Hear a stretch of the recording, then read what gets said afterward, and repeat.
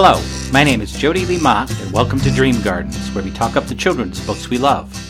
On this twice-monthly podcast, I interview other kids' books enthusiasts about their own favorite children's books. Today, I'm going to start off the podcast with the poem, There is a Wading Pool in Our Park.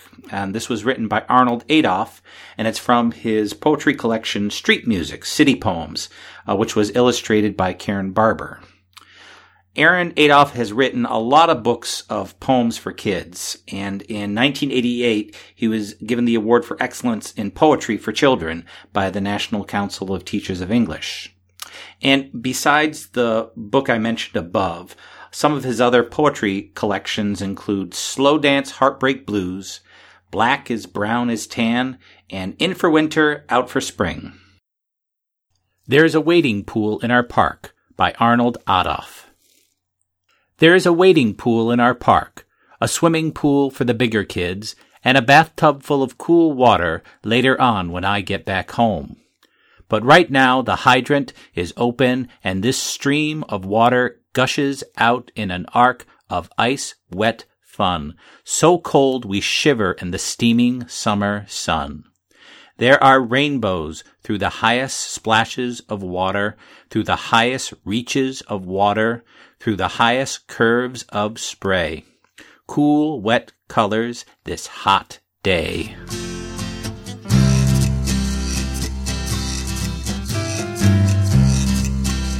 My guest today is Darby Carchett, author of the YA series Griffin Rising, the middle grade Finn Finnegan series, the middle grade novel Del Toro Moon, and its sequel, The Red Casket, which is going to come out fall of this year, 2019. You can find Darby's website at www.darbycarchett.com. Thank you for joining me today, Darby. Thanks, Jody, for having me on your Dream Gardens podcast. Now, I mentioned you've got this book coming out, The Red Casket, which is a sequel to your novel Del Toro Moon. Can you talk a little bit about the previous novel, just to set us up and what we have to look forward to in this upcoming novel? Well, Del Toro Moon is set in modern-day southern Colorado, and it's the tale of a family of monster hunters. It's told from the 12-year-old son's, Matt's, point of view. And he and his father and his brother, aided by their battle-savvy war horses, hunt down monsters all over the rugged canyon lands of southern Colorado. The fun thing about Del Toro Moon and The Red Casket and the other books in this series is that the horses talk, and they're not Disney horses by any means. They're quite opinionated, quite aggressive, and they're a lot of fun to write. I have to say, my horse characters, we have the wise, avuncular figure of El Cid, and the aggressive black stallion Turk, and the fiery sorrel mare Isabel. They were as much fun to write as Matt and his brother Ben and his father Javier. The family is very close-knit, and the horses are as much a part of the family as the dad or the two boys.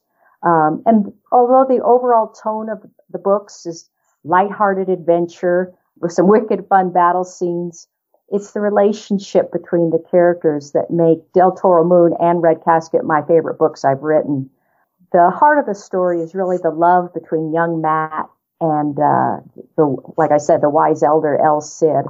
El Cid is kind of one that helps Matt deal with family issues, guards Matt while they're hunting, and kind of guides Matt on his first steps into manhood. So it's a lot of fun. Now, these novels, they have kind of a fantastic element. They have a very specific setting. These and some of the other books that is set in the Southwest, which is where you live. And I'm just wondering, what is it about living in the Southwest that has influenced your writing, and maybe influenced the kind of stories that you choose to write about? You know, Jody, I'm so glad you asked. You're the first one to ever ask me that question, and it's something that's near and dear to my heart. I grew up in New Mexico, and as did most of my family, in fact. And I now live in southern Colorado, which is part of the Southwest. And I've always found that the Southwest is a big enough landscape to really ground my books in. There's that delightful blend of cultures, both ancient and modern. There's a wide variety of ecosystems, and there's the complex history of the Southwest. All great fodder for storytelling. And do you find that living in there really is kind of gives you a feel for sort of constructing, the landscape and the setting that you put your stories in, as opposed to sort of just reading about it? Oh, absolutely. I think most authors, if they were given the chance to visit an actual setting, they always would. Because you don't want to just read about it, you want to experience it. You want to feel how the hot summer sun, feels on the top of your head, or how the cold winter wind really makes a weird sound in telephone lines, and how water is always a constant issue in the Southwest, and how rain and hail and lightning storms are a big part of what you kind of deal with in certain months of the year. So, yeah, living here, I just think that makes the story more real. Now, as well as writing books, you offer several different presentations for school visits. Can you talk a little bit about what might want to expect in typical school visits, even though you have several different ones that you do? Well, I'll talk about one of my favorite ones, and that's one I do for upper elementary students and in the middle grade, and it's called Putting Clothes on the Skeleton. And it's about the revising stage of writing. And as many people often say, real writing is rewriting. And it's during the revision stage where you're reworking scenes and getting to know your characters and, really making your idioms and your metaphors that much more powerful. That's where the real magic of writing happens. And I try to present that in such a way that the students don't look at it like, oh my gosh, I have to go back and do this again. I already wrote the story. Why do I have to rewrite it? And instead, I try to show them, gosh, rewriting is where all the fun takes place. The first draft's just, at least for me, the first draft's hard work, but the rewriting and the revising, that's where you can really have a lot of fun with your book. And that's your own sort of process as a writer yourself. The first draft is kind of a struggle through, and then you can really sort of figure out what you're going to do with the subsequent drafts. Oh, Jody, I tell you, if I could pay someone to write my first draft for me, I would do that in a heartbeat. The first draft is always so hard because, like most writers, you have that nagging doubt. Can I pull this off one more time? Can I write one more book? But then once the rough draft is done and you've got that structure, it is so fun to manipulate scenes and tweak your word choices. And I like having something to work on. There's a famous saying, you cannot fix a blank page. You can fix anything you write, but you can't fix a blank page. And I've always thought that was pretty insightful. Oh, I think so. Now, the book you chose as one of your favorite kids' books is the first book of the Ranger's Apprentice series. In this case, it's subtitled The Ruins of Gorlan. It was written by John Flanagan. It was first released in 2004 in Australia and then 2005 in the U.S. And it was the first of many books of Ranger's Apprentice books. For readers who aren't familiar, who haven't started the series yet, haven't read this particular book, can you talk a little bit about this first book and what it's about? Yes, and you should see my face right now because I'm picking up the book and I'm smiling because it is such a fun story. It is kind of set in a medieval kingdom that vaguely resembles the British Isles. And in it, young Will is beginning his career as a ranger. And that's a mysterious fighting force, kind of like our modern day special forces, modern day Navy SEALs. But these rangers protect the kingdom of Erlen with the skill of the bow and the arrow, wilderness skill, and other abilities. They're kind of the first line of defense. And this first book, The Ranger's Apprentice, The Ruins of Gorlan, really start out with Will being taken on by a rather grumpy, crusty old mentor, Halt, who is a legendary ranger, but he's not sure about this bright, inquisitive young apprentice he's just recently taken on. So it's a classic master and apprentice story, great coming-of-age story. As you mentioned, the main protagonist is Will, who we spend most of the novel with. What is it about Will that makes him such an interesting protagonist, somebody we want to spend time with and learn about and get invested in what's going on in his life? Well, Will is a great foil to Halt. And interesting that John Flanagan, the author, actually wrote the series as a dual protagonist situation. So although most of the story is told from Will's point of view, quite a bit of it is also told from Halt's point of view. And the juxtaposition between Will, who is basically cheerful and upbeat and inquisitive, and then you've got grumpy, kind of sarcastic, set in his ways Halt, the way they kind of bounce personalities off each other, great humor, but also a lot of affection. And throughout the book, they become quite close to each other. But Will is like so many of us when we're trying out something new. He makes a lot of mistakes. He makes a lot of assumptions. He kind of blunders his way through. But he uses a lot of humor, and he starts to see that there's more to Halt than just his grumpy exterior. Like you said, this main relationship is between him and Halt, who takes him on as an apprentice. It's both a professional and gradually becomes a personal relationship, and maybe even a somewhat paternal one. Will, we learn, is an orphan. And so how does this sort of relationship develop and change? They start off in one way, but it gradually, even though Halt is not somebody who changes too much, their relationship does develop. It does change as the novel progresses. I was laughing because Halt, you're right, he doesn't change much. He's pretty set in his ways. Actually, Will probably does the most growing. He learns to not only trust Halt's guidance, but he learns to trust himself. But I also find it was interesting that at the very end, you start seeing Halt also starting to change. And starting to become a bit warmer, almost a father figure to Will. Certainly doesn't happen overnight. And they had to, go through many adventures to kind of build that trusting relationship with each other. Now, the other relationship that's developed in this book is this sort of tension or initial tension between Will and Horace, who's the other boy who becomes an apprentice soldier of a kind.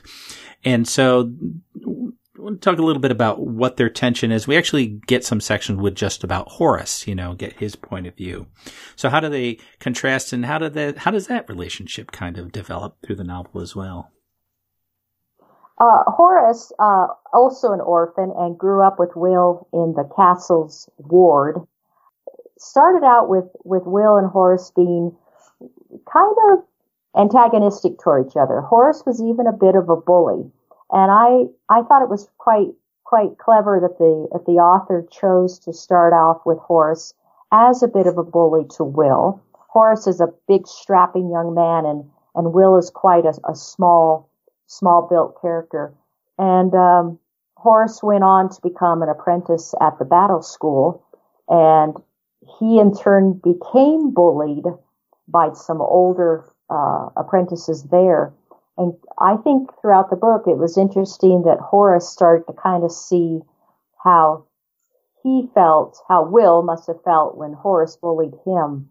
And after a shared danger through a boar, B-O-A-R, a boar fight, Horace and Will gradually became friends and started learning that they could not only trust each other in a fight scene, but they could also respect each other and admire each other's very different skills. Will is quite gifted with the bow and arrow, with wilderness skills. Horace is more of a traditional knight, a superb swordsman. And throughout the whole series, they become actually very good friends.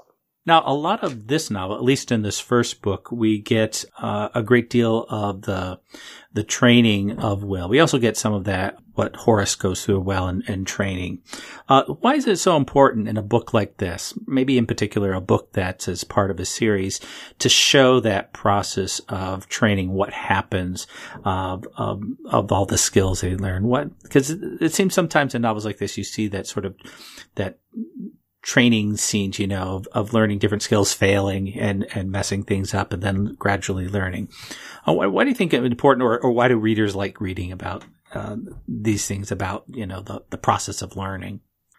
I remember reading somewhere once that they said people love to read about other people's jobs, and that reading how someone either learns or masters a skill is very appealing to people. I know I do. And so when I first was introduced to this series, which was by several of my 7th grade boys who were working their way through the series, and they kept telling me, "Oh, Mrs. Cartchett, you've got to read this book. You'll love it. You'll love it." And of course, anytime kids recommend a book, I'm all over it. So I fell in love with it too. But I think that when people are reading, especially in reading this book, and they learn things like, when you draw the string back on the bow, you try to squeeze your shoulder blades together. When you're tracking, always look out of the corner of your eye. I think learning those kinds of skills is fascinating. You may never use them, but there is something amazingly appealing watching somebody master a skill, even if it's something as simple as cooking a meal or learning how to care for a horse. And so I think it was really great that the author throughout the book scattered, how to do all these different things. I think that's why books like Hatchet are so appealing, because, or the old classic My Side of the Mountain, where people can actually learn, how to do things, how to survive in the wilderness. A lot of this takes place in this sort of medieval world, but basically it's a fantasy world, because there are, creatures that don't exist, that we learn about later on. And so part of the novel, and I'm sure that continues to other novels as well, is building this new world. The world basically doesn't exist. And I don't know if you could talk a little bit about what John Flanagan does to help build this brand new world, and what other writers might learn about how to create worlds in their own fiction. Well, John Flanagan did something I thought was pretty clever, is that although it's a very medieval kingdom that feels quite familiar to many of us who do read fantasy, especially European-based fantasy, he kind of took the British Isles and tweaked them enough so that it felt fresh and new, but there was enough familiarity that the reader could have a little background schema already built in. So when he talks about castles, he doesn't have to describe the castle in great detail, because we all are familiar with castles, which I thought was kind of fun.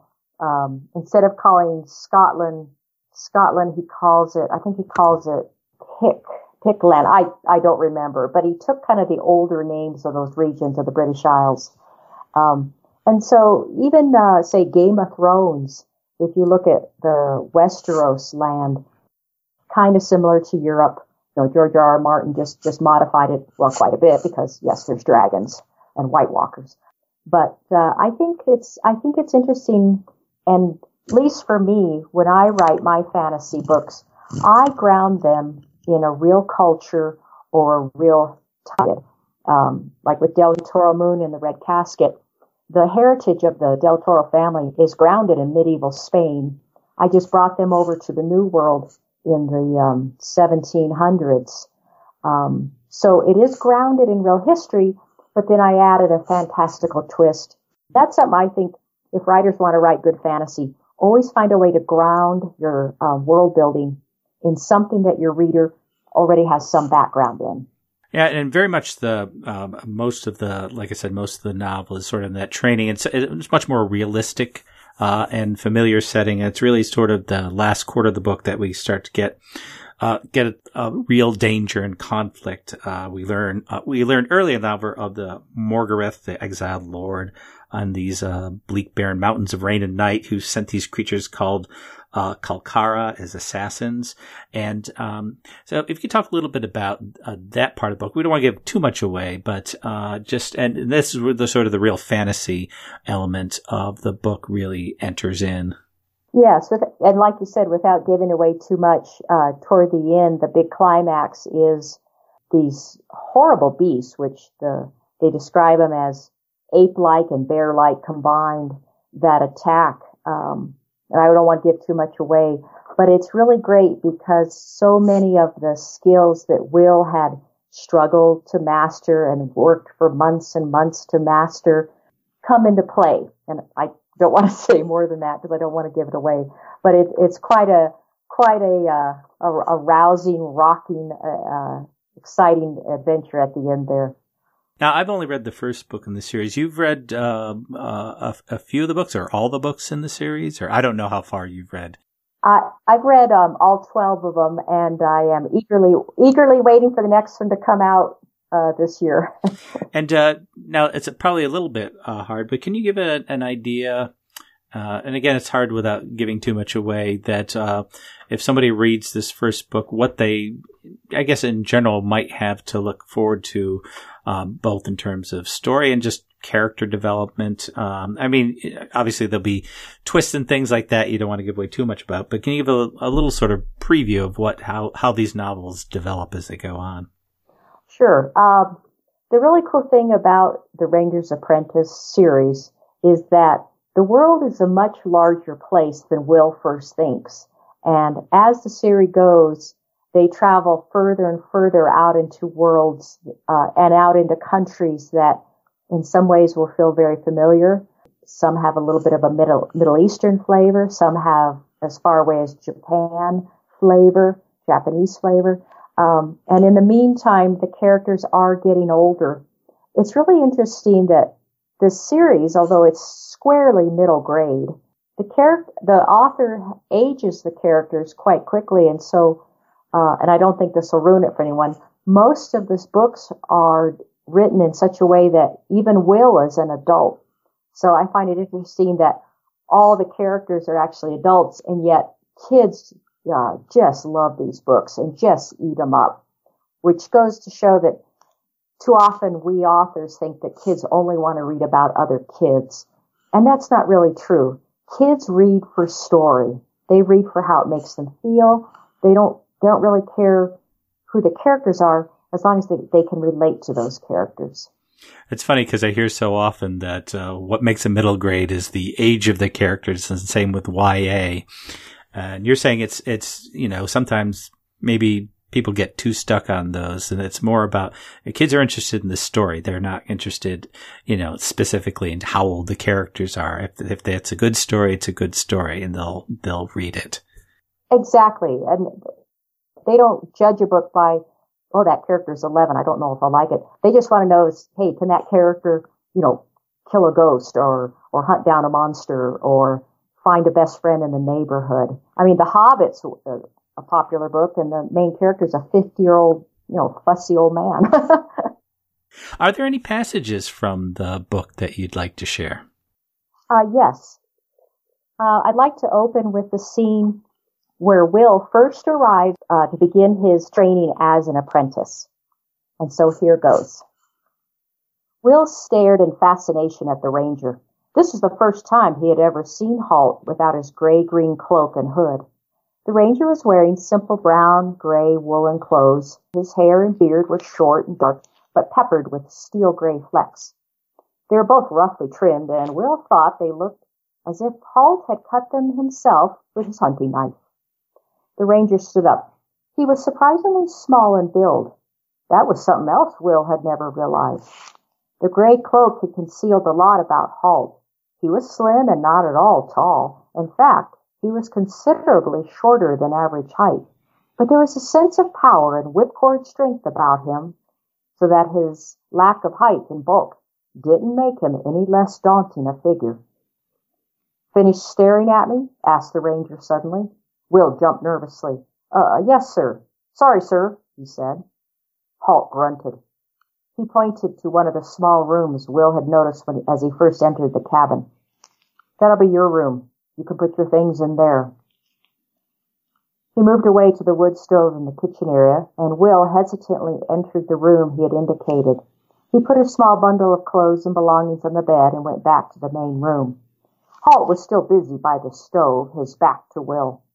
Will coughed apologetically to attract his attention. Halt continued to stir coffee into a pot on the stove. Will coughed again. "You got a cold, boy?" asked the ranger without turning around. No, sir." "Then why are you coughing?" asked Halt, turning to face him. Will hesitated. Well, sir," he began, "I just wanted to ask you, what does a ranger actually do?" "He doesn't ask pointless questions, boy," said Halt. "He keeps his eyes and ears open, and he looks and listens, and eventually, if he hasn't got too much cotton wool between his ears, he learns." "Oh," said Will, "I see." He didn't really. And even though he realized that this was probably no time to ask more questions, he couldn't help himself repeating just a little rebelliously, "I just wondered what rangers do is all." Halt caught the tone in his voice and turned to him, a strange gleam in his eye. "Well then, I suppose I'd better tell you. What rangers do, or more correctly, what rangers' apprentice do, is the housework."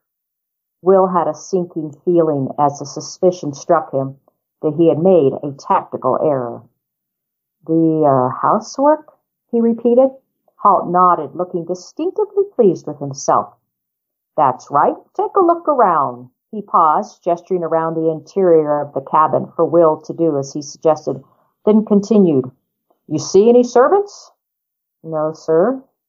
"No, sir, indeed," Halt said. "Because this isn't a mighty castle with a staff of servants. This is a lowly cabin.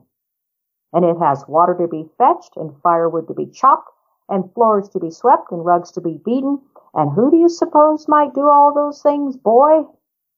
Will tried to think of some answer other than the one which now seemed inevitable. Nothing came to mind, so he finally said, in a defeated tone, "That would be me, sir." And I've always loved that because it shows such a great, rocky beginning to a relationship that later becomes one that's very, very warm and caring. And even though Halt is a gruff person, he actually does have a bit of a sense of humor that comes through as well. Yeah, he's got some of the best snarky, sarcastic one-liners of all the characters. Well, Darby, thank you so much for choosing this book. I had read it before, but in rereading it, I realized, I shouldn't have stopped here. And I think I've got a read on ahead. I know I've got quite a few books to get through. So thank you for picking it, and thank you for taking the time to talk to me about it today. Thanks, Jody, for having me on your podcast. You can find Darby's website at www.darbycarchett.com.